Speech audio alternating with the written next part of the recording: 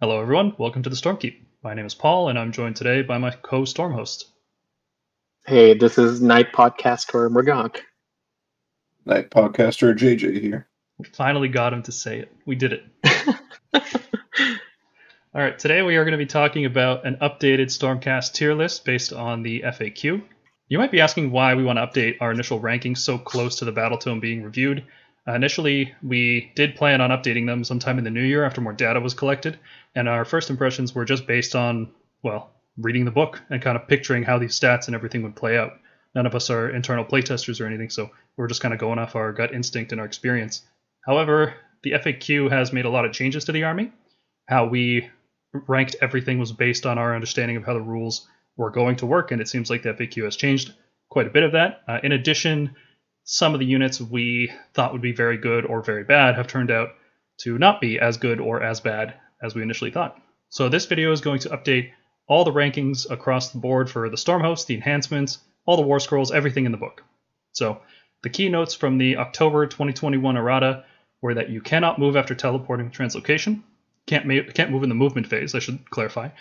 Cycle of the Storm basically does nothing and is not worth considering in any unit evaluations. Master of Celestial Menagerie can only be taken by behemoths, and it only benefits behemoths. Lord Arcanum on Toralon and Lord Aquilor can use mount traits. So, going to use the exact same ranking system that we used initially. S tier is a high impact ability, a unique aspect that defines a list, and that varies all the way down to F tier, which are things that are very niche, never worth using in a list for pretty much any reason. Starting off with the Stormhost, the one that surprised me at how good it was definitely the Hammers of Sigmar. I knew Dracoths would be good, and I knew Bastion was good. Dracoths are so good, man.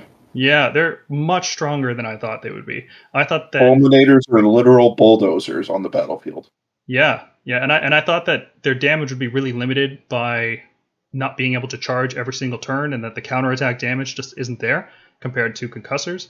But it turns out through playtesting that, yeah, you make those charges, they're devastating. They can win you the game. It doesn't even matter if your Dracoths get wiped out afterwards. They're so potent on the offense that it can just be a crushing victory. So Bastion and Aventus are both good. We knew Bastion was going to be good. Aventus surprised us at how useful he actually is, and that's we'll talk about Aventus later. And both of those work really well with Dracoths. Being able to issue commands anywhere is really useful. Giving +1 hit as an aura to everything around the Toralon, really useful with units that want to start on the table like Dracoths. So with that and the battle line Dracoths, I think Hammers of Sigmar are worth bumping up from A tier to S tier. What do you guys think? I agree with that one. Now, we've seen lists made entirely out of Dracoths do well at tournaments. I'm a little surprised at that. I don't think that's going to continue. I think Dracoths are a little fragile for how many points you put into them. They're strong offensively, but defensively they're not exceptional. So I don't think Dracoth spam is the way to go. I think a more balanced approach is better, but having them as a battle line slot is an excellent ability. Yeah, I played a game against Ogres this past weekend, and I went up against a Stone Horde that had Metal Cruncher, and I lost a Fulminator. But quite honestly, I still won the exchange. Hollowed Knights, Gardas is exactly as strong as we thought he would be, maybe even stronger now after the changes to Master of Celestial Menagerie. That's fun to say. After that change, defense is more important than ever, so Gardas slots in really nicely into a lot of lists. There's no real battle line choices that you get out of Hallowed Knights. It makes your Redeemer units a little bit punchier. That's not really relevant. All that matters is you get a 5-up board for your whole army in exchange for 160 points. S tier, easily. Yeah, I mean, that's one of our biggest problems, and he solves it, so it stays the same, really. Celestial Vindicators, like the Hallowed Knights, they don't have any battle line options. However, unlike Hallowed Knights, which have to spend points to get an effect, Celestial Vindicators, just for free, if you charge, one unit can get the Blessed Weapons effect, which is quite strong, because +1 hit effects are very good, especially because they stack with other +1 hit effects. So if you have, for example, a Toralon all-out attack and Aether Wings, you don't get to get +3 on units. But if you were to have a +1 hit and then an exploding 6 hit, then you get both of those effects. So it's an incredible force multiplier. So despite the lack of battle line options, Celestial Vindicators still remains in the A tier. It's a very strong option for anyone that plays any kind of melee hammer unit, which is, I think every Stormcast army is going to have at least one melee hammer. Maybe the shootcast list, you don't care about this one, but yeah, other than that, No, I this is agree. great. I think this is one of the, if not for Tempest Lords, this is probably one of the best sub-factions for Stormbreaks. Take some Stormbreaks with the Nitroconus to unlock them as battle line. Maybe take just one unit of Liberators to hold a backfield objective, and take some Dracots alongside. And being able to bless weapons one thing is pretty sweet. Yeah, especially because you don't have to spend points on a Relictor to do exactly that. Now, there are occasions where you might want a different ability from a different Storm host, and then you can just take Blessed Weapons. So it's, it depends on your list. It depends on what you're trying to do. Both are strong, but getting it for free every time you charge is really good. Anvil's the Helden Hammer, no battle line choices, and their ability is terrible. There's no reason at all to ever play Anvil's the Helden Hammer. I think our initial review covered that pretty well. Knights Excelsior. The translocation change has made it more difficult to use Paladins offensively, but despite that, Protectors and Grand Hammers are still excellent units. This change mostly affects Retributors by ability, I would say. Grand Hammers are still good at dropping in with Scions, and Protectors are still good as a large anvil that can sometimes teleport forwards and do a lot of damage. So, Knights Excelsior remains an S tier, excellent faction. Whole lists are built around the fact that they're battle line. That's such a strong ability. I haven't even talked about the Knights Excelsior ability that much. It does come into play if you're using min-size units of Grand Hammers. Otherwise, I wouldn't really count it for much. You're not likely to get it off that every game. Just because of the meta we're in, everybody's using big monsters. You're not likely to always be fighting something that you can proc that bonus off of. So interestingly enough, I did look at some tier lists. Other than Gargants, which I believe is like the worst place to be able to use that ability, you'll actually proc it off more often than you think on your Annihilator, Grand Hammer, or just normal Shield Annihilator units even. Everyone wants to be running 6 Gruntas, 2 groups of 6, or 30 Sentinels and 10 Wardens, and I think you have a pretty decent chance against what's out there in the meta to be able to do this. And against monsters, you just do the +1 to hit, and that's still good because they natively wound on 2, so that other part really doesn't matter. Yeah, for sure. It's not a bad ability by any means. It's just that usually the stuff Grand Hammers want to hit they're gonna outnumber. You typically want Grand Hammers to be the big anvil that comes in and kills the biggest threat in the enemy army. In a lot of cases, that's going to be a big monster. Sometimes it'll be 30 witches, and you'll feel great that you don't have to spend a command point to get +1 hit. But I think if you go into Knights Excelsior assuming that you won't get that ability, your list building tightens up and you're shoring up your weaknesses. So you're not relying on the situational ability so that if you face Gargants or Archaon or Gotrek or Morathi, then you won't have to feel bad that you relied on this way to get +1 hit. That's fair. I agree. Celestial Warbringers, the ability is weaker than we thought. Stormcast armies typically don't use minimum size units that are low volume, high damage. We tend to prefer reinforced hammer units. So a unit of long strikes rerolling 1 dice to hit or to wound is marginal benefit. It's very small benefit. You do typically hit on wound on 2, so a reroll is good, but it's a minor, let's say 2 damage. It's going to add 2 damage in the shooting phase and 3 damage in the combat phase. It's not a very strong effect, and it can fail. And it doesn't offer any battle line units as well. So list building with Celestial Warbringers is really tough. So for these reasons, I've demoted them from C tier down to D tier. They are better than Anvils, I can say that, but it feels very much like you're not playing a Storm host. You get a very minor effect from it. It's basically trying to give the Celestin Prime another reroll. It's like that's like the best use I can think of it, really. On the topic of Prime, you could just go Celestial Vindicators, give him a free Blessed Weapons, guarantee a hit roll 6, and that gives him another attack. Like, anytime I try making a list, I can't think of a reason where I'd say, oh, I want to play Celestial Warbringers right now. It has to, I have to go out of my way to build a list for Warbringers. I agree.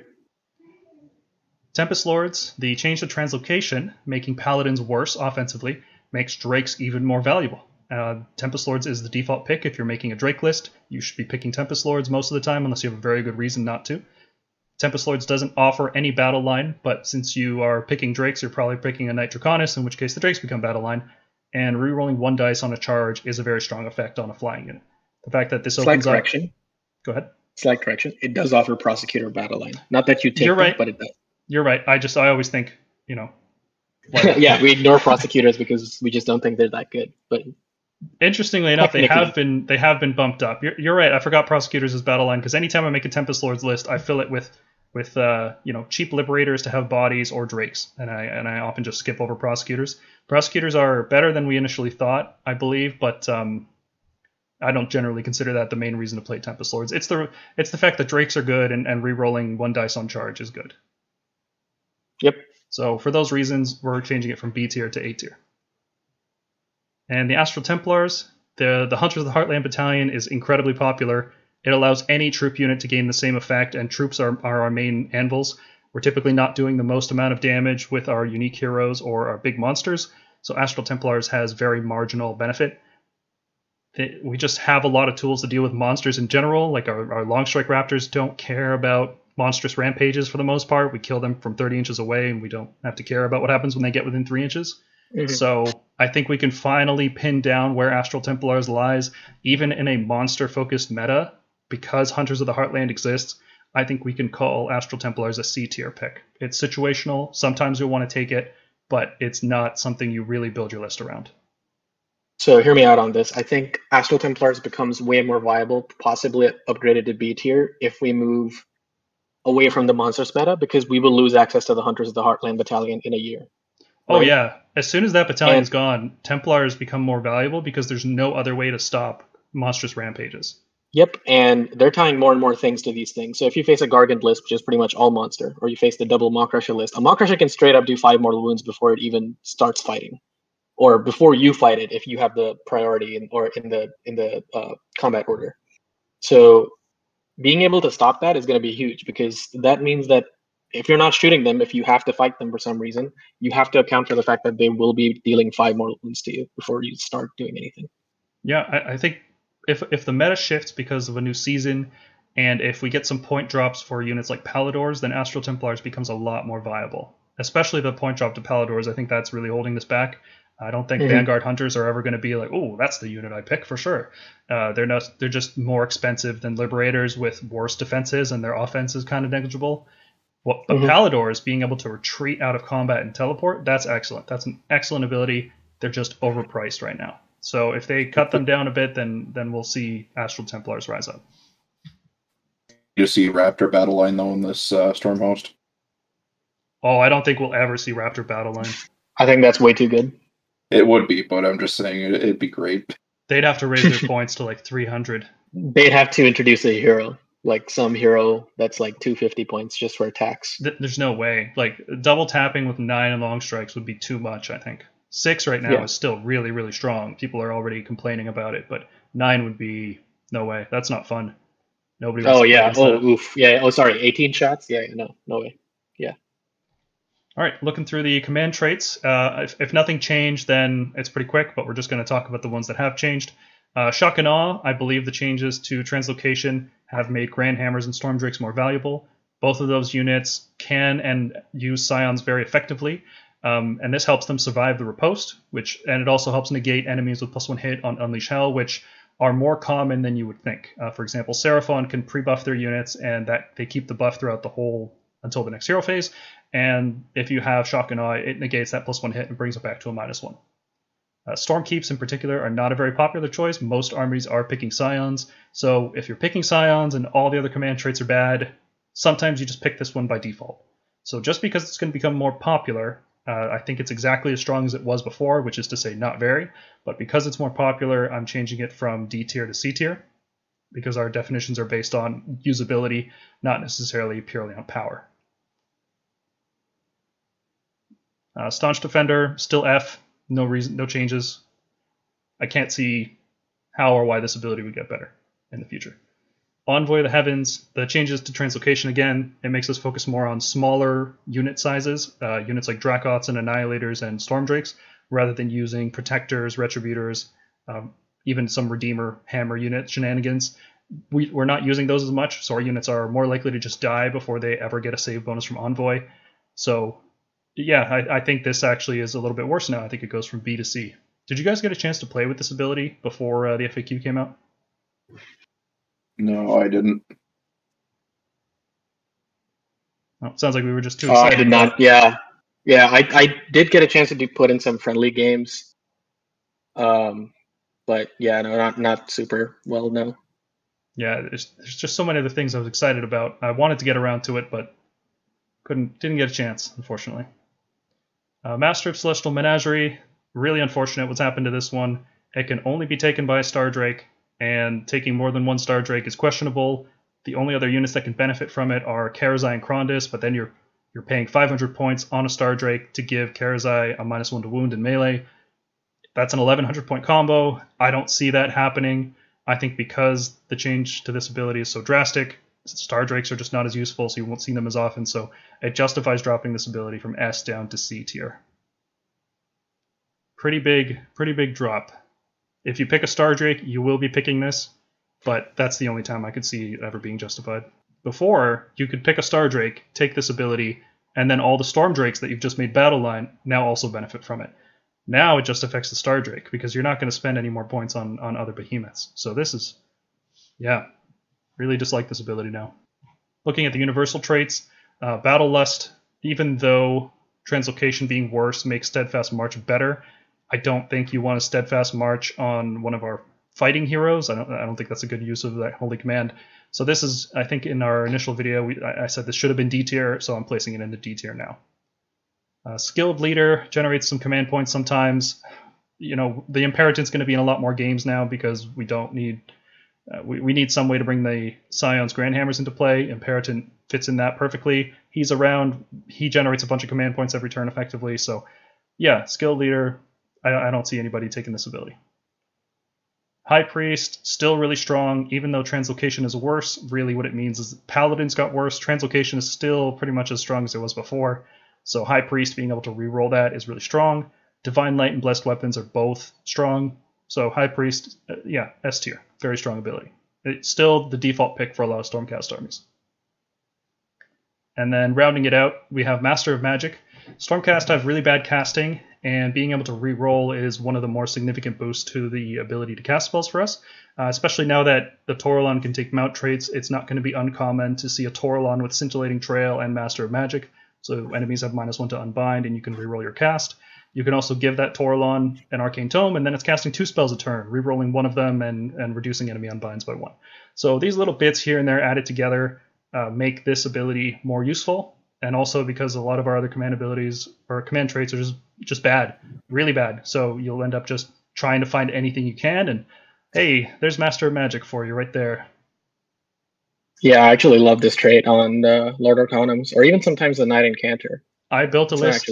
I built a list today that used it on a Lord Imperatant because he had the Arcane Tome. So. Oh yeah, that's really high. Yeah, that's effective. Yep. Re-rolling Translocation is not as crucial as it was before because you don't need it to be aggressive. It's very difficult to be aggressive with it. So yeah. The one thing I will say is like our spells generally have like casting values of 5, so it's not that, you know, like, yeah, we have bad casting because we don't have any bonuses or hardly any 2 casts, but most of the time you're going to get your spells off, but having that reroll is really good, and especially if you start, you know, for some reason, roll double ones. Yeah, it's also really good because it gives you more utility, re-rolling an Unbind, re-rolling a Dispel. A Naked Unbind and a Naked Dispel aren't worth much, but when you re-roll them, it's not bad. And it also opens up the option to run some endless spells. The list I made today that I was alluding to also uses a Prismatic Palisade. Being able to re-roll, cast it out of enemy unbind range seems like a pretty good effect. Yeah, I agree. Okay, let's talk about the artifacts real quick here. All the weapons, F, they're bad, don't use them. Armor, the Drake Scale armor is B tier, assuming that it works the way that we described in our previous video, which is that any characteristic other than 1 triggers its effect to reroll.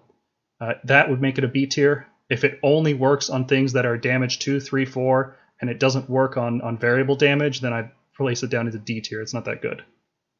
Mirror Shield, S, very strong effect. You still want it. Alpha Strike lists typically don't care if their Relictor gets shot off the board, so you won't see as many Mirror Shields as you did before, but it is still a very strong effect nonetheless. The Amulet of Silvered Sigmarite, still D tier, no changes there. Quicksilver Draught, once per game you can fight first, but none of the Stormcast heroes are particularly good at fighting, and if you want to take an artifact on a hero, you generally want it to be a defensive artifact, especially now that we've lost Menagerie as a viable option. So I'm bumping Quicksilver Draught down 1 from B to C.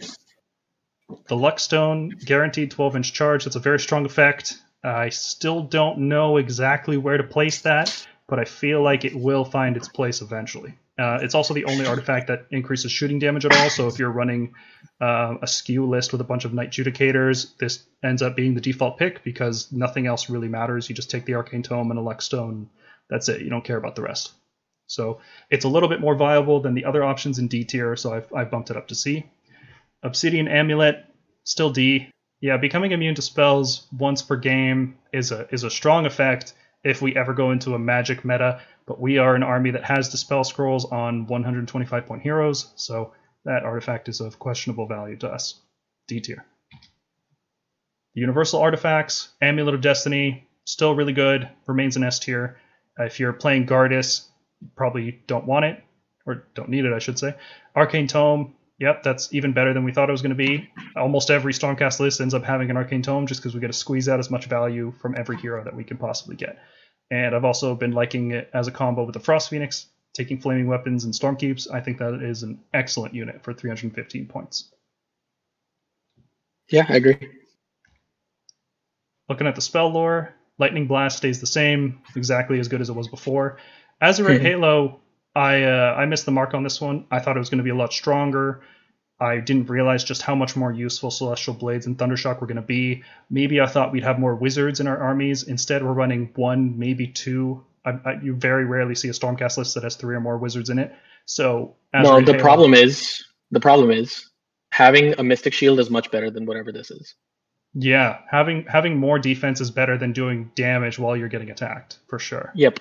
And the only time I can see this being relevant, Azurite Halo that is if you take the one artifact that lets you reroll save rolls based on the damage not being 1, or I guess more than 1.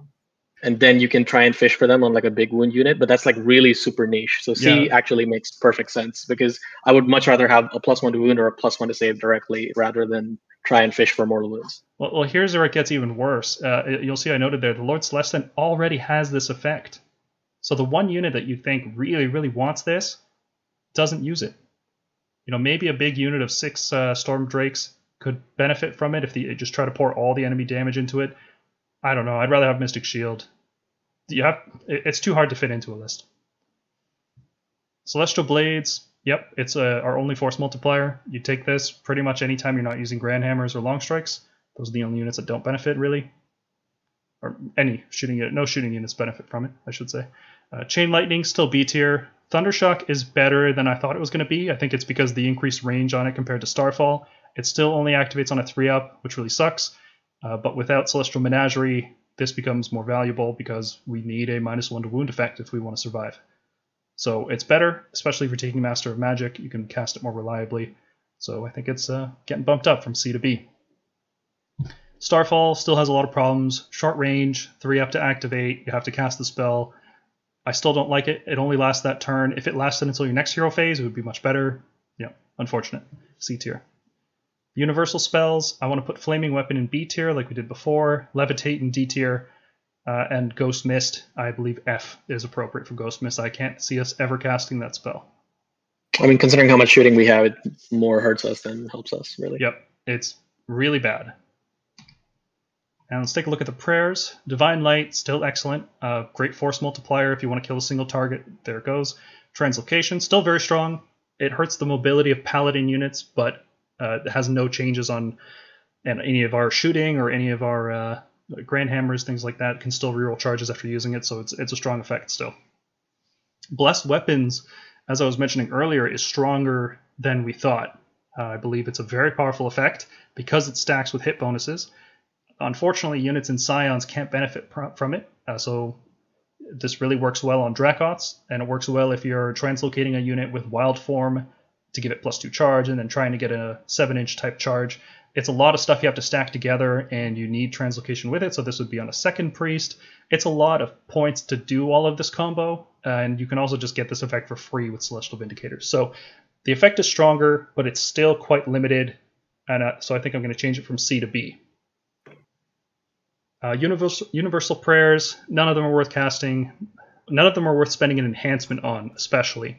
The only reason you'd ever take a Universal Prayer is if you're bringing a Coalition Priest, if you're bringing a Rune Lord, and then he could take Heal. I think that would be the only useful thing that could come out of that.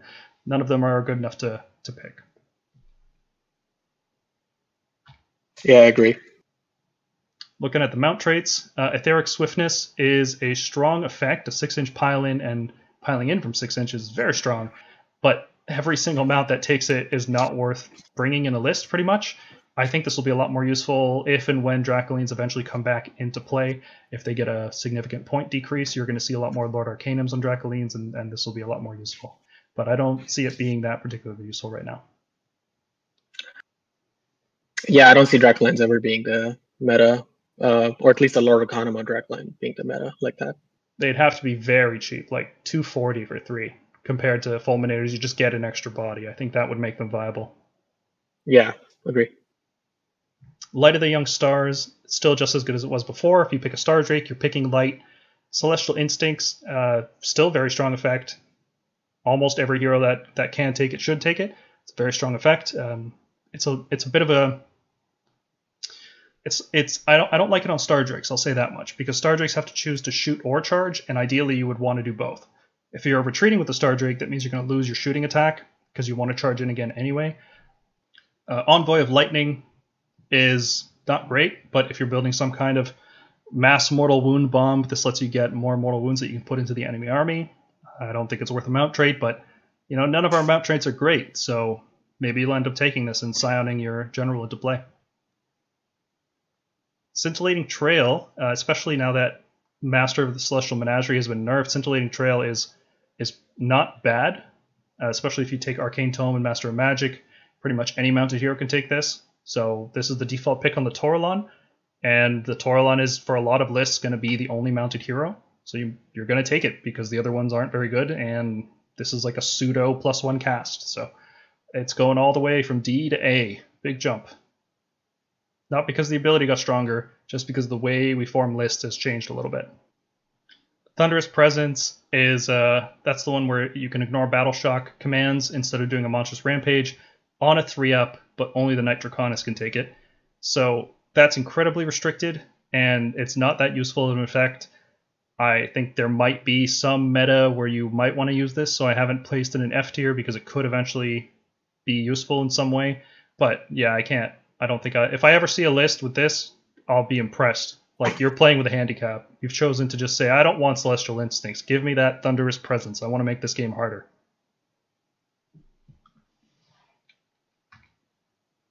And let's look at the Holy Commands. So Call for Aid, I believe, is still a D tier ability, especially now that Translocation has changed. We are desperate for any kind of mobility, so Steadfast March is really shooting up there. I think a lot of lists are going to do some weird shenanigans with a Gur Battle Mage to get +2 run and charge. You slap that on some Fulminators, and then you run and charge with them. You give up their shooting attack, but you get to charge turn 1. So I think that's a trait a lot of players are going to take. Agree. Thunderbolt Volley, it's double tap, just as good as it was before. It'll continue defining Stormcast lists. Raptors are amazing, and this makes them even better. Unleash Thy Hatred, with the changes to Translocation making Paladins more difficult, this is less useful. It is still a really good force multiplier, but compared to All-Out Attack, it's only about a 10% increase. So getting both effects is really difficult because of how Holy Commands work. That's what I was going to say. It just, when I think of one command that I want to take, Thunderbolt Volley and Steadfast March are probably at the top of my head. Unleash Thy Hatred is like one of those things that requires very careful positioning to be able to get off. And the fact that you basically have to combo it with the Knight's Excelsior trade in order to get the most out of it, it's in that wonky place. Yeah, that's not to say it isn't good. It's just you'll struggle to see this like absolutely defined lists, whereas Thunderbolt Volley and Steadfast March are just good. Mm-hmm. Especially because Grand Hammers, people will often roar them as soon as they see them. So you have to take Hunters of the Heartland, which is more restrictions on your list building, and sometimes you want to just do a one-drop list that is very aggressive and doesn't care about that. So it's just less and less useful the more you look at it. Yeah, agree. It's still best used with Protectors, I think, as a counterattack unit, because pumping up those Star Soul Maces to 2 attacks apiece is an insane damage dump. So it's still useful, it's still good, it's just harder to make it work when you can't teleport Protectors up for a 5-inch charge. Yeah. And Final Thunderstrike, rest in peace. The changes to Translocation have made Steadfast March, Thunderbolt Volley, and Unleash Thy Hatred just better in every circumstance, and even sometimes Call for Aid, especially because you can't cycle and blaze together anymore. Yeah, this is going from C to F. There's no reason to ever pick this. Yeah, I agree. Section 2. Let's look at all the War Scrolls, and I promise it won't take 4.5 hours this time. We're not going to do in-depth breakdowns of how the unit works and what it does. We're just going to talk about units that have changed or maybe could have changed, but didn't quite make the cut. So let's take a look at Redeemers. I was quite surprised at just how similar Liberators and Vindictors are after episode 5 of our podcast that did an analysis on them. I initially rated these units thinking, oh, Vindictors are like an upgrade over Liberators for 15 points. But in reality, they're almost exactly the same unit. In squads of 5, pretty much indistinguishable. So in that case, you're not spending 15 points to upgrade. You're just spending 15 points, which doesn't really make sense. Like, why would you do that? So for that reason, I've bumped Liberators up to S, and I've dropped Vindictors down to A. Now, Vindictors are still a very good unit. I don't want anyone to think that just because they're not an S tier, you shouldn't use them, or they shouldn't be a default pick in your mind. I just think Liberators, because they're 15 points cheaper, they have more or less the same defensive profile, more or less the same offensive profile. Vindictors are still really good if you have some kind of list where you want to reinforce them. You can throw defensive buffs on them, so they still have a purpose, but just for a default pick for screens and battle line, you want Liberators and not Vindictors. Agree. Yeah. Right. You could sometimes find points for Vindictors, but sometimes it's also better to just go for a Triumph. Yeah, that's exactly what I was about to say.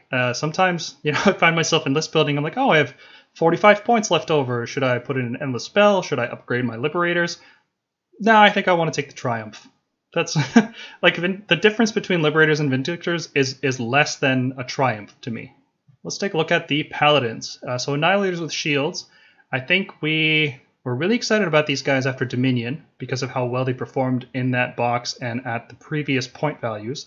But at 200 points and with more units to pick, Annihilators with shields aren't looking too hot. They got that 2-up save, which is good. They do some mortal wounds when they land and when they charge, which is fine. But they just don't do the damage that you want from a 200-point unit. You could take Grandhammers, you could take Protectors, you could take Fulminators for just a few points more. They're more or less in that same range. And yeah, Shield Annihilators just aren't making the cut. So I think I feel justified demoting them from A down to B, even though they have a 2-up save on their War Scroll. I feel weird doing this, but they're not as useful as I thought. When Dominion first came out, I thought, Annihilator with shields are awesome, but with the introduction of Grandhammers, I'm not so sure anymore.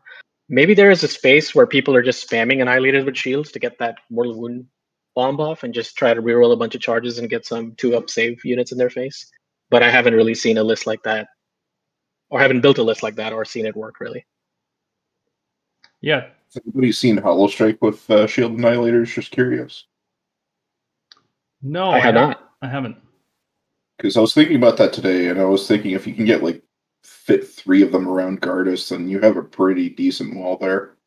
Thing is, if I wanted a wall, I'd just take Protectors. Like, the thing about these guys is I want Annihilators because I can get the Mortal Wound bomb off. True, yeah. You're not... Yeah, got a point. The 9 wounds is a real limiter on these guys. And especially because you compare them to Protectors, who are functionally always a 2-up save as well. And it's like, oh, well, you get 15 wounds there instead of 9. And that extra 6 wounds is enough to survive a lot of mortal wounds. Or just a couple bad rolls. So, yeah, I think Shield Annihilators maybe are a bit overpriced for what they do. I'm sure anybody playing any other army thinks we're crazy, thinking, oh, what the hell, you have a 200-point unit with a 2-up save and you don't even use it? What are you guys thinking? It's just not that useful. Grandhammer Annihilators are excellent, though, especially with Translocation. They're still getting reliable deep strike charges off with an Imperitance, so they're excellent. Use them. Retributors, though, are a lot harder to use. The changes to Cycle mean that your 5-man squads of Retributors are probably going to get wiped out before you have a chance to revive them with Indrasta. And the Translocation change makes them useful only as a, hoping to get a lucky 9-inch charge or as some kind of counterattack unit. and Protectors just do both of those roles better. So I'm not seeing much use for Retributors right now. They have a good War Scroll. Maybe with some cheaper points, they might find room. Agreed. Protectors are similarly suffering from the translocation change, but having a 2-up save all the time with good enough damage makes them a more interesting choice than Retributors, especially because they're also a little bit cheaper, and they reinforce really well. So if you're playing Knights Excelsior, you can bring a squad of 10 or 15, and all of them get to attack. So unlike Retributors, you can survive long enough for your Andraste to revive you. So Protectors are still really good, but they're not a... You don't make a whole list around them like you used to before Translocation got changed.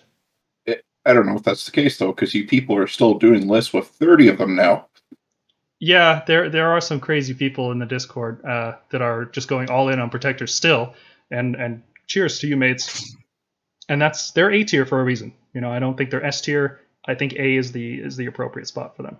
I mean, it's just a solid, tough unit that can take damage and dish out a bunch of damage. So there's nothing really wrong with it other than the fact that it's very difficult to use them aggressively.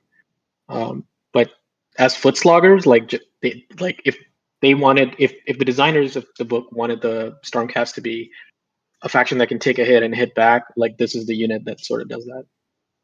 Yeah, they're really, in terms of strategy, they're like the iconic Stormcast unit. Durable, slow, hard hitting. Yeah, that's what you think of when you think of Stormcast. If Grandhammer Annihilators didn't exist, I think Protectors would still be an S tier unit. Yeah, I agree. But Grandhammers do exist. We live in a post-Grandhammer world, and it feels good. Yep. Decimators, no changes. They're not bad enough to be F tier. They're still just D tier. They are hurt just the same as Retributors, and unlike Protectors, they can't reinforce and have no defensive utility. Other melee units. Evocators they're still a strong unit, but there's no way to make them battle line, which makes it difficult to fit them in lists because they're so expensive. And they still do combo well with Castigators, but you have to spend 210 points on Castigators and then 230 points on Evocators, and that's not a very efficient combo. If Evocators could reinforce well and still make like a powerful block of 10 that could still do a bunch of mortal wounds and have Grand Staff attacks, they'd be good. I think people would be willing to pay the extra points for them. But just a squad of 5, like with Retributors, it's not really worth bringing. So I'm having trouble fitting them in lists, so I'm bumping them down to B tier. What do you guys think? The loss of reach makes them suffer tremendously. Yeah, I agree, yeah. And I do understand that was done before at the Battle Tome rather than Arana, but it's still a significant loss there. Yeah, I think it was intentional. I think they genuinely wanted to either push Grandhammers as the new 2-inch reach unit, and Evocators had been carrying our book for a while. I can see why they would want to nerf it a bit. They still do have some nice points that I like. For example, they are an Unbind, and if you have a Taurolon with Scintillating Trail, they get to cast Empower at effectively +1. So there's like little combos here and there, but I think the points are too high given their current attack profile. Like if you're going to be bringing them in squads of 5, if that's the intent, then their points got to come down because there's no risk of them reinforcing, Yeah. Praetors, I think, are in a similar position. They're just lacking a purpose. I think we initially rated them at C tier because they could be a situational value, but as we build more lists, we're finding that most heroes don't really need a bodyguard. If they do need a bodyguard, it's because they're a key unit in your army. But you can protect them with a Mirror Shield or with an Amulet of Destiny, in which case the Praetors are marginal. Or you have a Gardas aura, in which case the Praetors are a marginal benefit. So the heroes that really do want to use this effect, at least from what I've seen, they're all unique heroes. They're Gardas, Krondys, Karazai, all these heroes that don't have wards or really don't have that many wounds. Like Gardas with Praetors is really hard to kill. But that's a lot of points, Can you justify that? Krondys and Karazai in particular are very fast heroes that just run away from the Praetors, and they have to stay really close by to soak wounds. And the translocation change makes that really hard to do. So I still have not built a single list using Praetors where I thought, yeah, Praetors are a good use of points here. I'd rather bring more screens or more support or more hammers. Yeah, other than protecting maybe Gardas and Dragons, perhaps not. And only in a meta where it becomes really, really easy to kill like Gardas. Like And like for some reason, if Luminate just become really oppressive for some reason, even after points changes, maybe Praetors, but I can't see that otherwise. Prosecutors with hammers, I'm bumping them up a tier because the Grand Hammer strategies that will be popular going forward really want to bring one unit of prosecutors. Sometimes you want to replace a unit of liberators with prosecutors if you have enough battle line slots filled, which in a Knight's Excelsior with Grand Hammers you can. You want to bring them just as a fast unit that can sometimes stop and unleash hell as well. That's the main reason to bring this unit. So for that specific purpose, I'm bumping them from D to C, just because I think Grand Hammer lists will be quite popular. Yeah. Now, Protectors didn't really need them. Protectors are already quite durable. Storm Drakes don't need them. It's specifically because the translocation change has made Grand Hammers more popular and other units less popular. Aether Wings, we're bumping them up a tier from C to B. Raptors are the default pick for shooting. We didn't think that was necessarily going to be the case. We thought it was going to be an even mix of people preferring more wounds with Judicators versus taking the Raptors. But as it turns out, the expanded battle line choices that we have across the different storm hosts means it's really easy to fit a whole bunch of hammers and still take your Raptor squad. You don't need Judicators like we used to have in the second edition. Filling a battle line slot is not that useful. So because Raptors are really popular, Aether Wings are better. It's the only way to get +1 hit in every single phase. So it helps with Unleash Hell, it helps when you're shooting, it helps in the hero phase when you're getting Thunderbolt Volley, and it is notably the only way to get +1 hit in the hero phase as well. They're also cheap, they are fast, flying, blockers. Yeah, they're better than C tier, that's for sure. Yeah. Everything on this page hasn't changed. This is a sad page. Gryph-hounds, I don't think they're worth bringing as a unit. They're worth bringing if you take a Knight Judicator. The Underworld warbands, everything we discussed is still true. There is a new warband on this list. This was added with Harrow Deep being released recently. And I gotta say, they have a great War Scroll. I really like their War Scroll. They shoot like a Knight Judicator, and they have the Knight Azuros effect, which is great. Like, that's a lot of value. You think that's a 205-point unit and a 120-point unit. But in practical sense, they're not a hero, a knight, or a lord. So you're spending a lot of points on a unit that just fights. So it should be compared to something like a Dracoth. And Dracoths are just better. They're faster, punchier. These guys are 15 wounds on a 3-up, so they got some good stuff going for them. But I think that 265 for this squad, it's too much.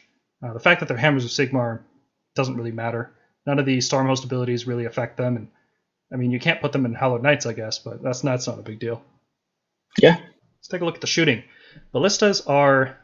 I still like Ballistas. I think having a Rend 3 shot, especially that you can bring 4 times in one battle, is pretty good. The problem is that our other shooting is so much better, and the Ballistas don't use Thunderbolt Volley, which is like a huge thing in our list. Ballistas are still a nice way to fill some gaps in lists. If you want a little more shooting power, you got 150 points, you can slap a Ballista in there.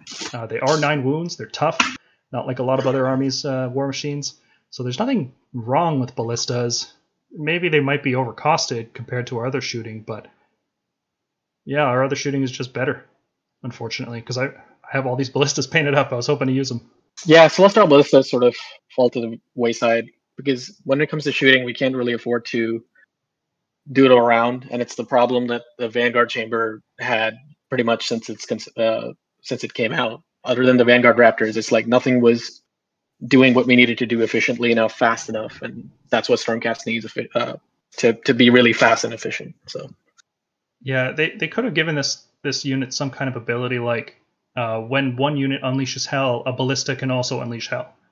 So some kind of other utility besides just comparing it directly to other shooting units, and it's not going to win in that respect. And I don't think it needs to. I think you can carve out a niche for every shooting unit if you put your mind to it. I mean, technically, they did give us that weird Lord Ordinator Ballista battery battalion. I can't remember the exact name. Yeah, that's not enough reason to run this unit. Yeah, I mean, it just gives you a free Unleash Hell. If it gave you double, that'd be something. Yeah, if you could use multiple Unleash Hells, that would be something. But you can't, because the FAQ has clarified that even though you can issue it without issuing it, you still can't use it more than once per turn. It's really weird. Just saves you a command point, really, which is not that exciting. Castigators are fine. There's nothing wrong with them. If you're using Evocators, they're better. Yeah, nothing wrong with castigators at all. If you buff them up, they are the most efficient shooting unit in the book. So not bad by any means, but the fact that there are only 6 models at most makes them limited. Crossbow adjudicators are easily the strongest damage output unit in the book for shooting, but they are heavily limited by their 18-inch range. So just looking at their war scroll, it wasn't obvious how much damage they did. You see, 4 shots a model on 3s and 3s, but no rend, 1 damage. That's pretty good, right? But then you count in the fact that they have that special weapon too, which has rend 2, and that you can double tap them, and yeah, their damage is tremendous. So if you can build a list that takes advantage of it, you're going to have a great time. But 18-inch range is a serious liability. I mean, talk about relying on translocation. That's one of the units that really wants to be in Scions or translocated. Oh yeah, you translocate a squad of 15 of these guys forward, and then you, I don't know, push some drakes or drop in some walls in front of them. You're going to do a lot of damage. And they also benefit from a triumph, so you can go fishing for that. You can play maybe 30, 40 points down, hope to get a triumph, and give them +1 to wound. Do a whole lot of damage. Adjudicators with bows are not as useful as we initially predicted. So the comparison we had always been using was 15 Judicators versus 6 Long Strike Raptors, and their damage profile is almost identical. So we thought, Long Strikes are S tier, Judicators should be S tier as well. They have less range, but they have more wounds, they count as battle line, there's trade-offs. But in practical terms, the trade-offs aren't as useful. I think having higher range, slightly higher damage makes the Long Strikes a bit better. And in particular, Judicators struggle because there's so many good battle line choices now. They're not filling a specific niche that's in high demand, right? Like being able to fill a battle line slot is not as useful as it was in 2nd edition. And the fact that you need to bring 15 of these guys to make the Thunderbolt Volley worthwhile really limits how not every list can just slam 600 points of shooting in, you know. Yeah, I agree. Also, they occupy a lot of board space. Like when that happens, when you want to get every unit within 24, you end up making 3 ranks and end up being more like 18 inches away, which puts you in range for a lot of like fast moving units. So yeah, they still need to be screened like the Raptors. They take up more space, which can be a pro, can be a con. Generally a con in my experience. with shooting units, sure. With melee, I don't care. Like I want protectors to take up space. With Judicators taking up space means their effective range goes down because all of them need to be within 24. So you end up making 3 ranks within 24, which ends up being more like 20 inches away. Yeah. And when you have a larger body, you're more likely to get shot back, right? If you have a small body, you can kill something and then hide behind cover. But when you have a larger unit size, it's easier to hit you. Yeah.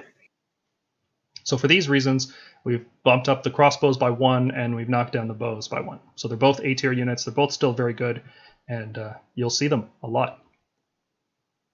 Prosecutors with javelins, the exact same arguments that I made for the prosecutors with hammers apply to the javelins as well. Sometimes you have 5 points extra in that scenario and you can use the javelins instead. I think the javelins are better, not by much, but yeah, the exact same argument as before. Vanguard Raptors with Hurricane crossbows are a tremendous disappointment. We definitely missed the mark on it, just like they do with their poor damage. Their damage is too low, period. There's no reason to bring them for 230 points. They do less damage than crossbow adjudicators, which are 190 points, and battle line. They don't have any kind of unique utility that would justify a damage difference. They cost more points. They're bad. They're a D tier unit. They're worse than I would rather bring ballistas than bring Hurricane Raptors. I agree, yeah. Long strikes, on the other hand, are probably MVPs of the book now. With the change to protectors, long strikes are looking real good. They were already good before, and now we're going to be leaning on them heavily. Yeah, my only concern is like the forever battle between Judicators and long strikes will continue to go on, and it'll basically come down to what the meta is like and whether we consider the sheer damage versus fragility of either unit. It could also be that rend and high damage falls out of favor. Like if a lot of coalesce and ethereal armies come out, if Nighthaunt becomes super popular, the rend 2 on the Raptors isn't as useful. I think then people would swap to crossbows and more aggressive playstyles. Yeah, no, totally. I agree. Vigilors, what do you think? I was just going to say that fragility is mostly easily overcome in general. Yeah, their 30-inch range keeps them really safe, especially when you back it up with a bunch of screens. Enemies have to charge deep into your ranks just for a chance at it, and they usually just hit some liberators or something. Well, my problem is just like even counter shooting. Like I imagine we can shoot most things off the board, but there's like, for those of you who don't know, the Gargants all have like a shooting attack. They move 12 or 11 or whatever, and then their shooting attack is like 18 inches or like 20, 24 inches or something on some of the Gargants. So even with one shot, if it's like -2 rend, you're gonna lose like a raptor or two, and that sucks. So Yep, yeah. Every model slain is 80 points worth of damage, which is huge. But if you can kill them before they hit you, that doesn't matter. yeah, So that's why a lot of Stormcast lists are having a lot of success with Raptors. They just keep them in the back. They don't play that aggressively with them. They keep them safe and protected. And over 3 or 4 rounds, they will just keep taking key pieces off the board every turn. Vigilors, I almost bumped these guys down to D tier because I am less impressed with them now after some experience in 3rd edition using Stormcast. I don't see much of a reason to bring Vigilors compared to our other shooting units. They cost more than crossbows. They do less damage than Judicators of both kinds. They have the same range as crossbows. So what you're getting in exchange is fairly weak melee attacks. Like they're barely stronger in melee than the Judicators are. I think they get +1 to wound and +1 rend, which is not a big deal because you're still on 2 attacks. So not a huge increase in damage. And then they get the +1 hit for anything they shoot. But with only 11 shots, you have to put all of them into something in order to reliably wound it because they're on 3s and 3s, rend 1. Yeah, you need about 11 shots to do damage reliably. So spreading around the +1 hit buff is not likely. You're only going to be doing +1 hit on one target, which, how useful is that? yeah, it's probably not. I mean, their points need to come down. I mean, for a unit that isn't dedicated to doing that much damage and it's essentially a buff piece, I don't know why they're 195. Just seems silly. Yeah.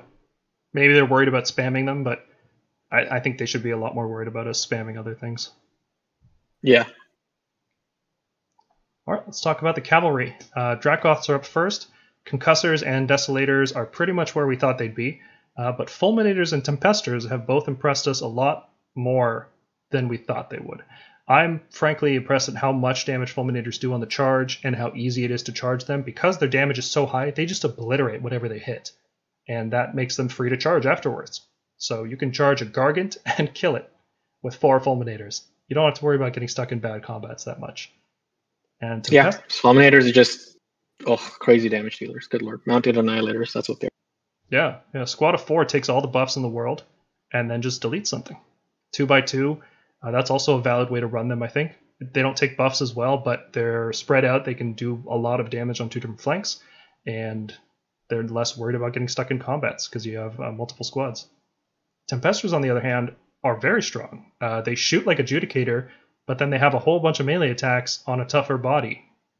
I really like Tempestors. They're so close to being S tier. I think the only reason they're not is because they don't form the core of your list. Like you don't build a whole list around Tempestors like you would with a block of Fulminators or a block of Grand Hammers or Storm Drakes or things like that. So they're not the core of your list, but they are very, very strong. They're an excellent support piece for a lot of different lists. You have the right mix of shooting and melee and a unit that is fast enough to take advantage of it. JJ, you had a game recently using Dracoths. How did that go? Did you use both Tempestors and Fulminators?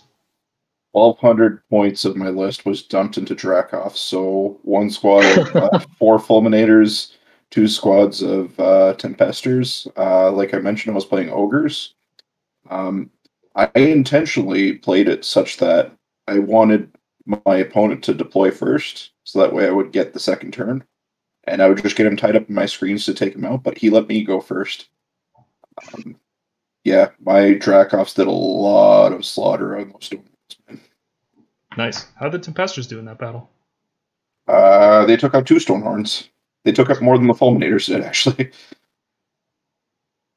Yeah, oh god, combining crossbows with rend, the breath attack, the warblade attacks, the Dracoth attacks. I mean, it's like, good lord, if there was something that gave you a +1 attack on every weapon profile for a unit, not a hero, Tempestors would be like S tier for sure. Yeah, the breath attacks are like chef's kiss on top of everything else with these guys. Yeah. Yeah. A squad of 4 doing an Unleash Hell is pretty scary too. Treat it like an effect that makes you fight first. You just do a bunch of damage to an enemy that's charging your quote melee unit unquote, and then you also get melee attacks on top of that. Tempestors are really great. Draculines, on the other hand, are like we talked about with Evocators. They have the exact same problems, but I think their problems are compounded compared to Evocators because they're even more expensive, and they have an expensive mounted hero that they have to take with them in order to be peak efficiency. So without some way to make them battle line, it's really hard to even fit 2 units of Draculines in a list. Their damage is still really good, and they are still 15 wounds, albeit with a 4-up save. But the point cost just isn't there. It's too hard to make lists with these guys. No, and it's kind of crazy when you compare them to like Gore-Gruntas, right? Because I actually looked at the damage for Gore-Gruntas. If you take 5 of them, so Gore-Gruntas are roughly 50 points a model because 150 for 3. A unit of 5 Gore-Gruntas does unbuffed without the War Chanter, does about as much damage, like pretty comparable damage to like 2 Fulminators. With how do the you War bring Chanter. 5 exactly? You're saying bring 6? Well, no. I'm saying because to compare points cost, right? Because 6 Okay. Gore-Gruntas are like 6 Gore-Gruntas would be 300, so we can reasonably estimate that 5 Gore-Gruntas are worth 250, right?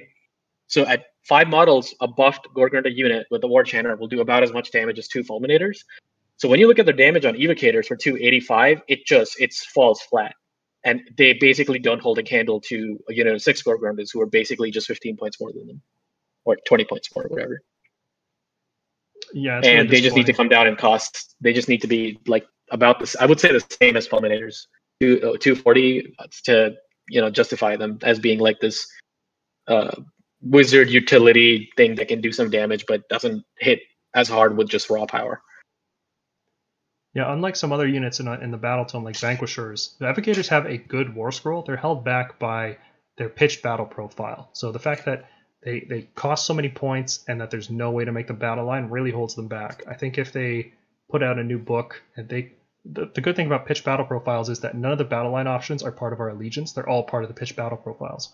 So if they wanted to, in winter or in the next year's General's Handbook, they could print a new profile for the Evocators on Draculines that says they are battle line in Celestial Warbringers. I think that alone would fix a lot of their problems. Even then, I think they're overcosted. I think the point cost definitely needs to come down, at least by 20, if not 40. And if it was, they reduced it by 20 and made it battle line, sure. But otherwise, I would say like they need to be 240, 250. 280 is just way too high. You're putting them up to next to, Storm Drakes in our army. You're putting them up to Gore-Gruntas. They just don't match up. I'm sorry. What about a special rule of cohesion for them, like the prosecutors do? Well, 2-inch reach would fix them too. But at the end of the day, that's the problem. They're just way too overcosted. Because if you take, again, like I'll use the Gore-Grunta example, right? Their battle line with a War Chanter buff, you're talking about 415 points of damage that just completely outclass a unit of 6 Evocators with 2-inch reach. It's just not even close. So I like the cohesion idea more than 2-inch reach because it's still awkward to hit from the back rank. You have to like run sideways into the enemy in order to fight that. Yeah, rank. You have to run like some really ugly looking formations. Yeah, definitely. That's a big problem with the Draculines is you want to reinforce them because they're hammer. You want to reinforce. You want to stack buffs, but then they have this really weird formation because they have 1-inch coherency with 2 models once they get reinforced, which is strange. So JJ, I really like your suggestion about making them 3-inch cohesion like they are with prosecutors. I think that would fix a lot of their problems. Even then, points got to come down. Yeah, for sure. Quick bit going back onto the Drakos, Paul. How do you think they're costing us these days? Fulminators are probably too cheap. For the damage that they do, they could probably go up 10 or 15 points per squad. The rest of them seem about right. Desolators could come down, I think, a bit. But Fulminators... I think they could be 5 points less. I think because they're the same as Concussors. Like, it doesn't make sense because Concussors are just better. Well, Desolators are Fulminators that don't get the charge bonus. Which is bad. That's a bad thing. Without the charge bonus, Fulminators are not great. Yeah, Desolators are just bad Fulminators, which is a shame because I like the Axe model the best. That's the coolest one. Yeah, I think Fulminators should probably go up 10 or 15 points. I don't think that would make or break too many lists, but we'll see. I think that's an external balance change. I think in terms of internal balance, Fulminators are fine. I think Desolators could probably come down from an internal perspective. Yeah, I agree. Moving on, the Vanguard Paladors, still D tier, no changes there. Even with the change to translocation, the Vanguard Palador teleport is still not that useful. If they had a point drop, I could see some use in them for sure. Storm Drake Guard, excellent, even better than they were before because we have less mobility than we used to. You can still translocate the Storm Drakes and then move with them in the hero phase and then charge with them in the hero phase to avoid Unleash Hell. They are almost as good as they were before. They are one of the units least impacted by the FAQ, aside from Celestial Menagerie, which is... it's unfortunate, but, whatever. We'll get over it. Stormstrike Chariots have the same problems that Evocators do. There's nothing wrong with their War Scroll. They have a lot of good stats, decent melee damage, good survivability, 12 wounds and a 3-up save. But because they can't be battle line, it's hard to fit them in lists. You just want other things a lot more. And you can't reinforce the Chariots, so they're not even a unit that you can buff. So you have to think, when do you want 165 points of this amount of damage? Because that damage doesn't change. You're not going to put Celestial Blades on it. You're not going to put Blessed Weapons on it. So, yeah, it's weird. They could fix this by either making them reinforceable or make, I don't know, Battle Line and Celestial Vindicators maybe. But they're just a weird unit. It's hard to fit them in lists. So there's nothing wrong with the War Scroll. It's just hard to fit them. Yeah. Good points too. Like, I don't mind paying 165 for the Chariot. It's just, that's the range where I start thinking, oh, I'd rather start thinking about a hammer unit instead of this pinner. I've had games, or not, sorry, list building sessions where I have 165 points free. And I don't know, it makes sense as a screening unit because it's a really big base. And I've had games where it just survived against so much damage because you just put all out defense or like a Mystic Shield on it. And other than Mortal Wounds, they're not getting through that thing. But yeah, it's like when you're trying to max out a list for efficiency, this thing doesn't always find a spot. Like you need to like consciously have to try to put this thing into lists. And there's nothing wrong with it, right? Like the points are fine. Yeah, it's just War Scroll's yeah, it fine. just doesn't occur to you. It doesn't occur to you. Yeah. If it could be reinforced, it'd be a lot more interesting, I think. I would pay 330 points for 2 of these. That would be sick. Mm-hmm. Or if they made them, I don't know, Astral Templar Battle Line.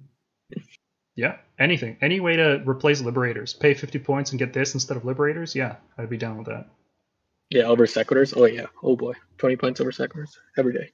Oh, okay. Here's a question. Would you rather have 1 unit of Liberators... Or sorry, let me phrase it this way. Would you rather have 2 units of Vindictors or 1 unit of Liberators and 1 unit of Sequitors? That's an interesting question. Can't I just have 2 units of Liberators? You could, and you could save, some points. But let's say you have the points left over. I just don't see Sequitors, like we said before in our earlier video, I don't see Sequitors ever being worth it unless they're 130, the same as Vindictors. It's just, like, what scenario? Like, okay, they have a 5-up board in combat, sure, but at the end of the day, they're guarding an objective. Well, they are 3 Grand Hammers, so they do significantly more damage than Liberators would. Mm-hmm. So if you're just bringing them for screening purposes, like mid-size units, would you ever replace 2 squads of Vindictors with 1 Liberator and 1 Sequitur? Or would you rather just keep the points and try to get a Triumph? I think I try it. I don't know. I can't say for certain because I haven't taken Sequitur since 3rd edition started. But I try it. I'd want to try it out because it makes sense. Like Liberators could be a backline holder.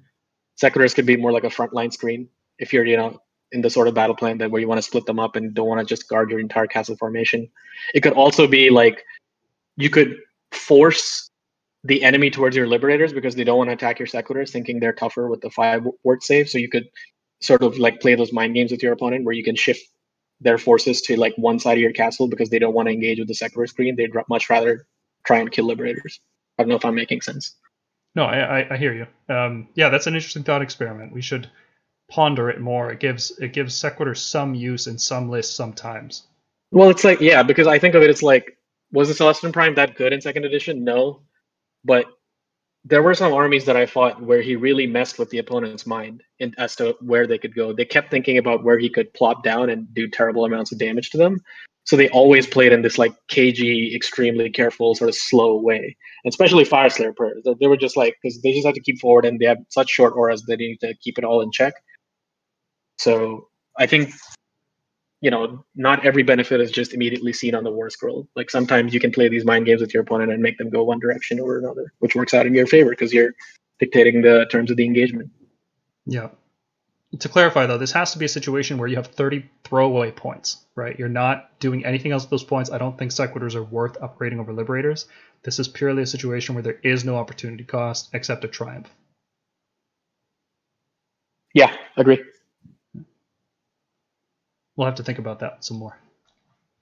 All right, let's jump into the heroes. This is half the book. Thankfully, there hasn't been that many changes. Knight Azuros, I'm bumping him up one tier.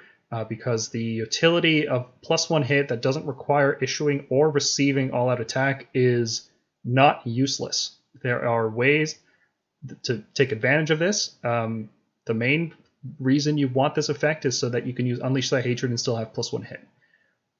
And you can't use a Toralon for some reason, let's say because you're using Grand Hammers, right? So in this specific scenario, the Knight Azuros has a use, so that by our definitions doesn't make him F tier anymore. I still think he's overpriced. I still think the effect has a lot of poor restrictions, so D tier seems appropriate. Are you taking him out of display, though? He's in the retirement cabinet right now. I would have to pull him out, and I don't know if I will. The Azuros? Yeah. Yeah, I like that niche thing someone pointed out. I think his name is Excalibur Nick on our Discord. That, with an Arcane Tome, he's a wizard that moves really fast, and it's probably the only wizard at one of the cheapest points cost that can keep up with Dracots for Celestial Blades or Mystic Shield. And give them +1 to hit, with his Lantern, which is not that good. And D tier is right, because it's extremely niche. It's literally the only application I can think for him. But yes, if you're not doing that very specific thing, keep him in your retirement cabinet. Yeah, so that's worth getting out of F tier. So congratulations, Azuros, you did it.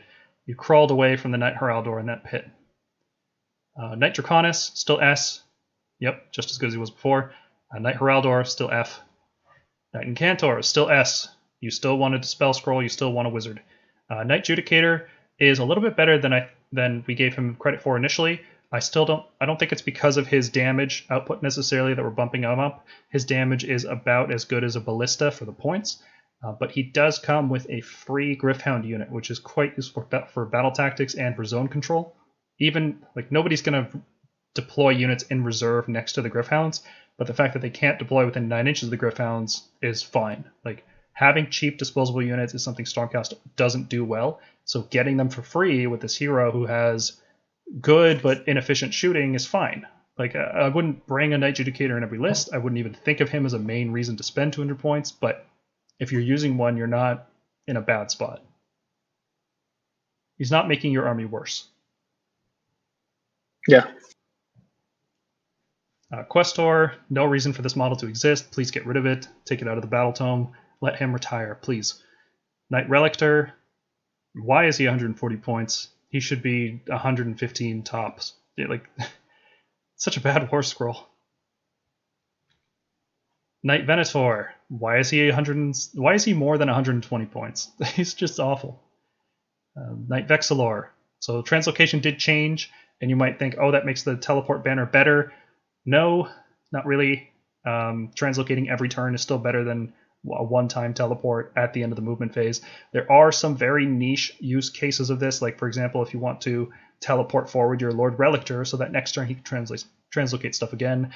If you want to translocate something forward and then teleport it back with the Vexillor, you can silence him into play and then use his teleport to go back. There's really niche cases, so he's staying at an F tier for now. Similarly, the Knight Vexillor with the other banner, the Thunder Chad Knight Vexillor, that model is fantastic. His banner is not great, and 160 points is too much, but I can't help but think there will be some list that really wants 3d3 healing. And they'd even be willing to pay 160 points for it. I can't think of that list right now, but it is a unique effect, and it has my interest. Mm-hmm. Zephyros, terrible. Aquilor, terrible. Terrible. Yep. He's still missing the Vanguard keyword. I think we can officially say that that's intentional at this point. They didn't put it in the FAQ, so we just have to assume that's how it's supposed to be.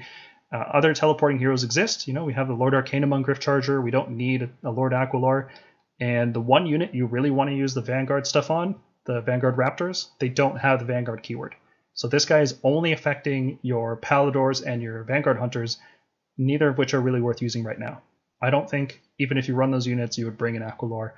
It seems like a useless model. I can't place him in any list. Even if they dropped him down to 160, I don't think he would find use. No, I agree. I can't ever see use for him. The Lord Arcanums. The change to Cycle the Storm doesn't really influence our opinion that much on this, because when we initially did our review, we were thinking Cycle the Storm worked the way it did in 2nd edition. That said, Lord Arcanums are all overpriced, and they have bad casting. And in particular, Lord Arcanum on foot is 165 points, I think? Maybe 160? 165, yep. Yeah. I believe he is. He might be 155, but whatever, 155, 165, doesn't really matter. Casting one spell with +0, predatory spells, moving them around isn't as useful as we thought. None of them are particularly strong, and they all cost a lot of points, which further increases his tax. Yeah, he's not great. D tier. Lord Arcanum on Dracoline. He's one of those support heroes that just lives and dies with the unit that he supports. So if Dracolines are good, the Arcanum on Dracoline's good. But since Dracolines aren't very good right now, he's not very good right now. He's also an overpriced wizard with poor casting. The Lord Arcanum on Gryph-Charger. There was a brief period of time there where Cycle the Storm was working in a cool way, and teleporting around with that effect, and then having a healing spell. That was really good, but that's all gone now. So he's back. He stays in D tier. Lord Arcanum on Tarlon, despite losing one of the abilities on his War Scroll, still just an excellent hero. 285 seems a bit much. Hopefully they drop him a little bit, but he gives a lot of lists, something that they're lacking, and he is a fast, flying 3-up save monster with 12 wounds. And he's a wizard, so sometimes he even casts a spell for you. And sometimes he's the only mounted hero in your list, so he gets even more value with the mount trait. So yeah, Toralon is good. No changes on this list. Pretty much everything we said in the last video still applies. The only thing I would say is that the Lord Imperatant is looking even better than he was before, because the translocation charges aren't as reliable. The Lord Imperatant is looking quite good. Lord Ordinator, going down 2 tiers. You're not really bringing war machines to lists. Ballistas aren't common, and the Lord Ordinator is only as good as the number of war machines you bring. Yep, and Ballista's dropping down means he drops down, so. Yep, like the Lord Arcanum on Dracoline, he's going to be pretty much the same ranking Ballistas are. Now, it's even worse, I would say, because the Ordinator is really only worth using if you have 4 Ballistas. If you don't have 4, you probably shouldn't use the Ordinator at all. Yeah. Not a good which is a literally high number of ballistas. Yeah, it's like 800 points in your army is on this core. It's not a good thing to do. Relictor, despite the translocation changes, Relictor is still insane. +1 to prayers is such a strong effect when you have 3 really good prayers. Yep. Yeah, people forget the Lightning Storm and Healing Storm. Those come in handy. Like, there's times where you don't always want to translocate. Being able to heal a unit or a model, or being able to Lightning Storm something and give it a -1 to hit when it's close by, that's pretty good.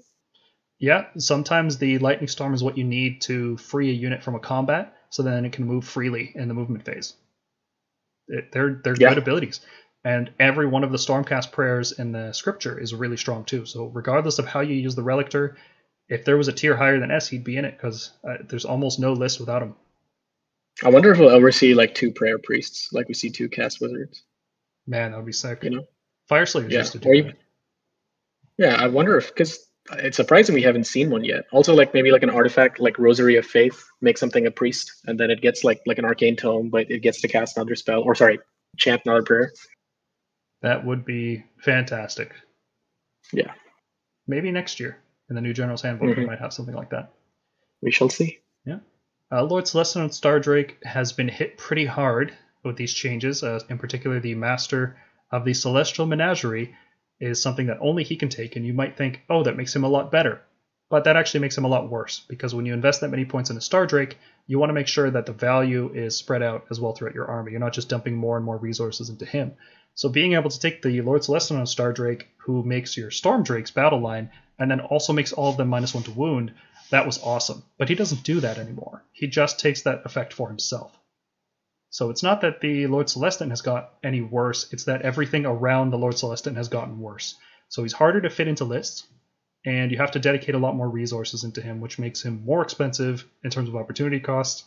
And frankly, I don't think he's worth all that opportunity cost. For a 500-point model, he doesn't do that much damage. He can take wounds really well, but he just doesn't do that much damage. Yeah. And looking at the unique heroes, Aventus Firestrike, I think we underrated him at first. And for me, I can't speak for you guys, but I definitely thought that giving up traits, artifacts, mount traits, all that stuff was going to be a big deal. And I really like the Toralon. I like its +1 hit effect. And sometimes you want to pay 40 points to get an extra spell. Giving up those traits doesn't really matter, because our traits are bad. They're really bad. We have terrible allegiance abilities. Yeah. If he could take a mount trait, I would like him more. You know, unique heroes used to be able to take mount traits in 2nd edition. Can't do that anymore, unfortunately. Yeah, well, at least he has a 3-up, 6-up. 6-up ward saves not that good, but it's something. Yeah, but every unit has a 6-up ward and hammers. Yeah. I mean, I'm saying it helps for a unique character to have it. Yeah.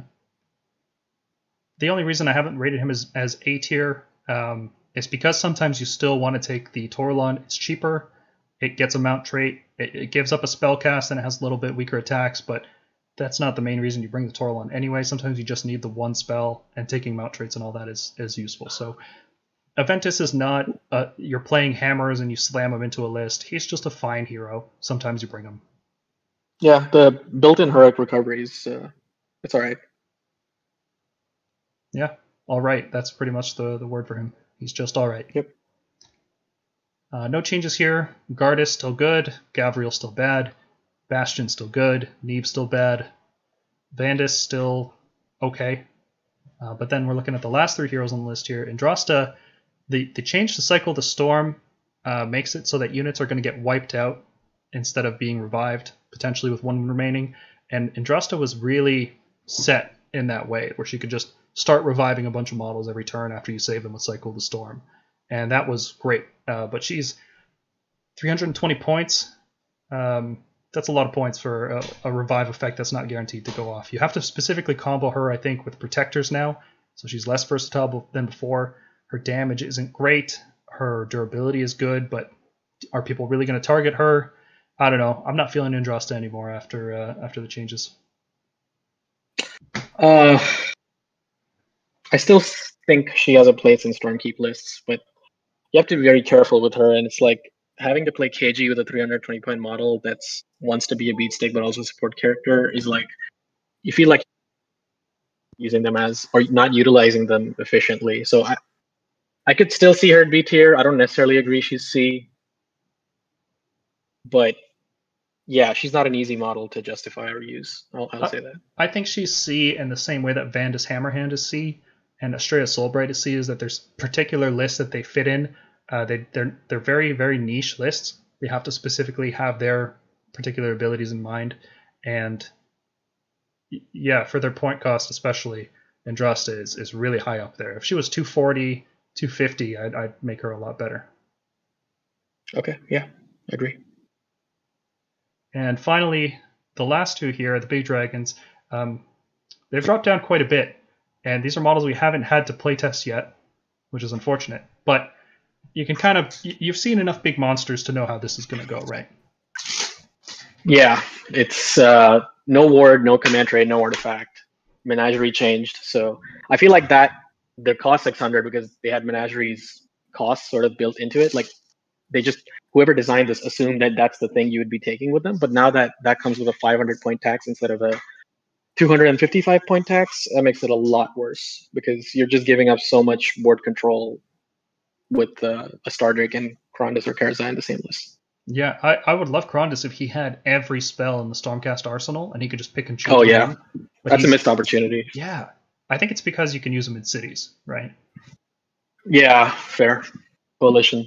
They have to Yeah. think about that. They could put a rule that says if he's in a Stormcast Eternals army, he can learn all the spells, but Yeah, you're right. That could have been on his war scroll, right?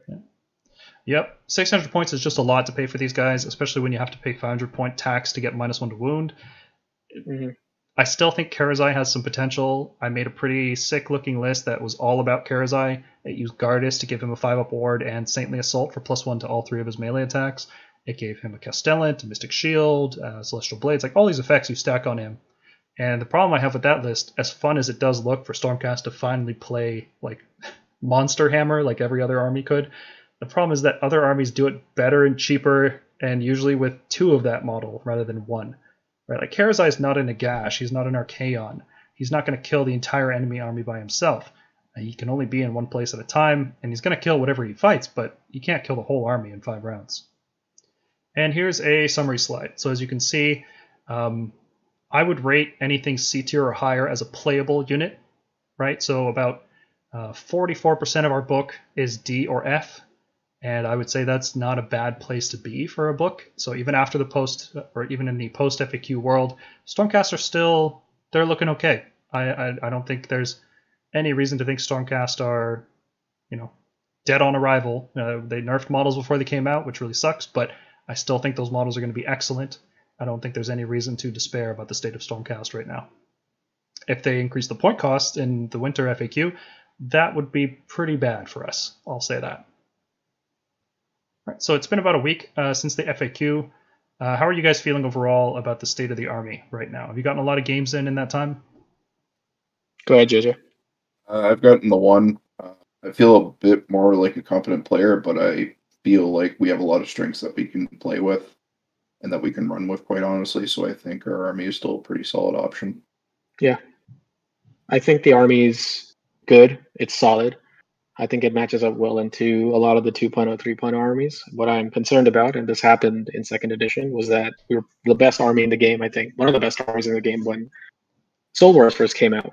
Second Resident Evil is really good. And I'm just starting to wonder what the power creep will look like with the next tomes and whether that's something just points changes will be able to solve. Because last time, a lot of the things just needed war scroll changes. Points weren't enough.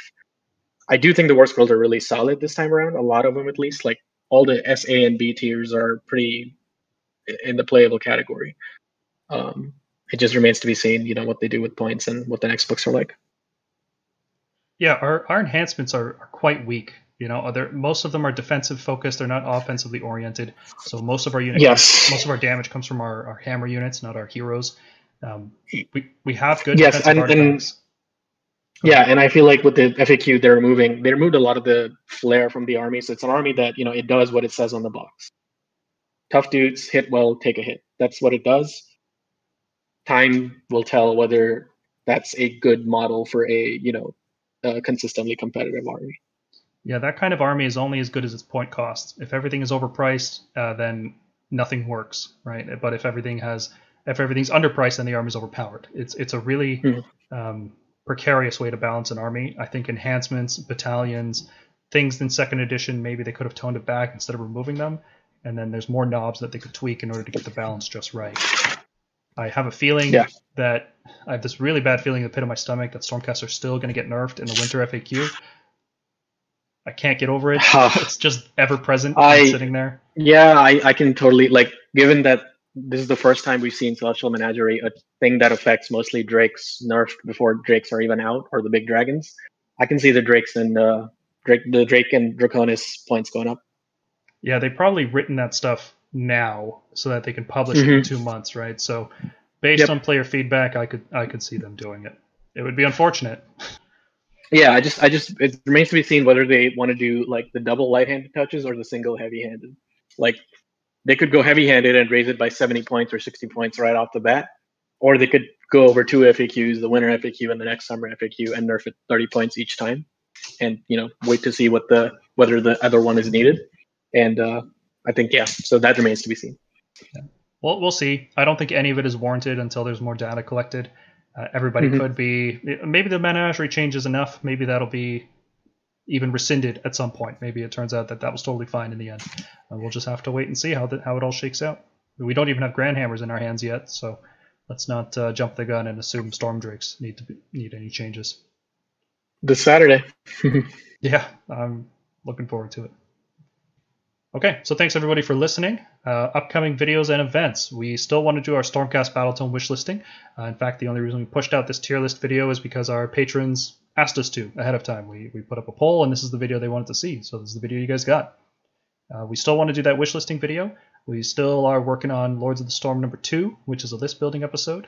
And in addition to those, I had an idea to do a video about Stormcast as coalition units in Cities of Sigmar armies. So using things like living cities to deep strike in a squad of 4 fulminators, shooting with their breath attack, using the command ability to move 10 inches forward, and you can't redeploy against that because it's in the shooting phase. So you get a 3-inch charge on a guaranteed deep strike. Pretty good.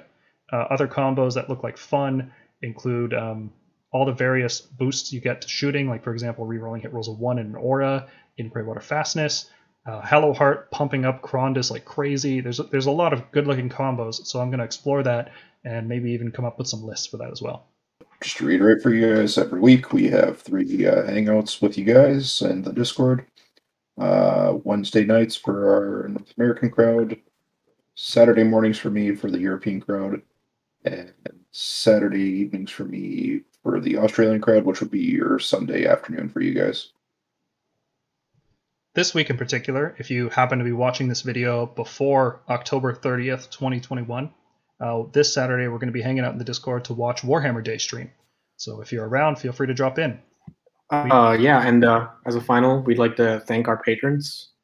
Your support means a lot to us. Champasaur, Dave Palmu, Marcus Pfefferkorn, Ryan Jones, Nick Riley, Pablo Raman, Marcus, LT, Frank Patton, Andre Menendez, Brandon Ulick, Lessaria, Slowhand. Yeah, thanks a lot, guys. It's been really great to see people are willing to support us in this way, and I guarantee you that all of that is going to go into making this channel better, making the videos better, and pushing us towards battle reports that are hopefully going to live up to the quality that I have in mind. Okay, thanks for listening. See you next time.